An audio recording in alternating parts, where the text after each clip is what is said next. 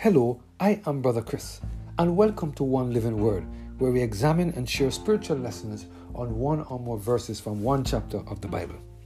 Today we're focusing on the topic, I repent, based on our reading of Genesis chapter 25, verse 33 and 34.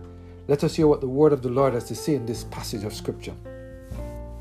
And Jacob said, "Swear to me this day." And he swore unto him.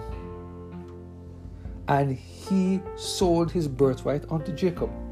Then Jacob gave Esau bread and pottage of lentils, and he did eat and drink, and rose up and went his way. Thus Esau despised his birthright.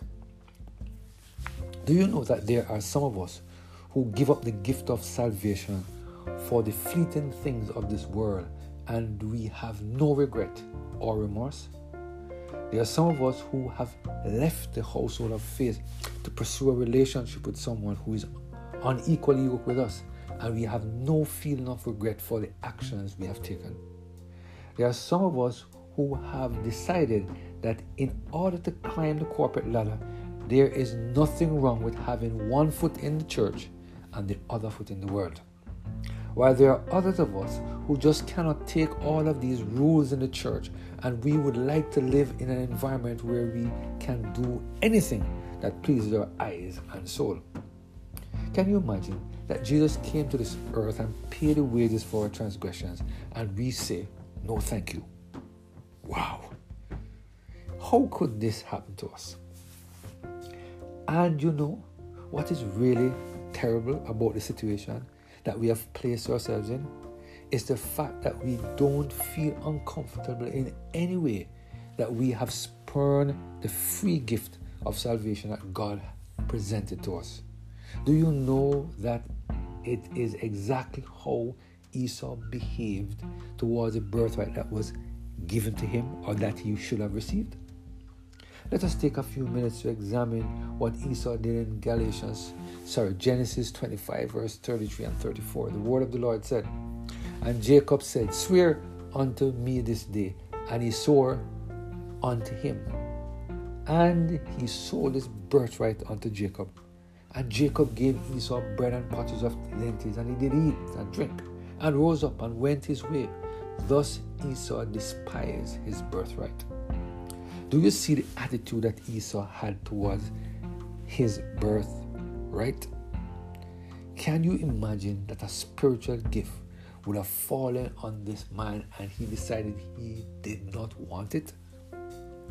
I'm not sure if many of us realize that we do the same thing with the gift of salvation. And what is worse is the fact that when we realize that our actions are not in accordance with God's will, we have no desire to repent and get back on the path that leads to eternal life. Matthew Henry, in his commentary on this passage of scripture, he said the following, and I quote, "Repentance was hidden from his eyes. He did eat and drink, please his palate, satisfy his craving, congratulated himself on the good meat he had had, and then carelessly rose up and went his way without any serious reflection upon the bad bargain he made or any show of regret." Thus Esau despised his birthright. He used no means at all to get to the bargain revoked, made no appeal to his father about it, nor proposed to his brother to compound the matter. But the bargain which his necessity had made, his profaneness confirmed ex post facto after the deed, and by his subsequent neglect and contempt he did, as it were, acknowledge a fine, and by justifying himself in what he had done, he put the bargain past recall. Note, people are ruined not so much by doing what is amiss as by doing it and not repenting of it, doing it and standing to it. End of quote.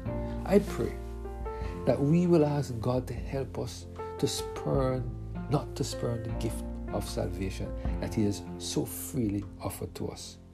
And if by any reason we find it or we make decisions similar to the one made by Esau, that we repent whenever it becomes clear that our actions are not in alignment or in accordance with the will of God.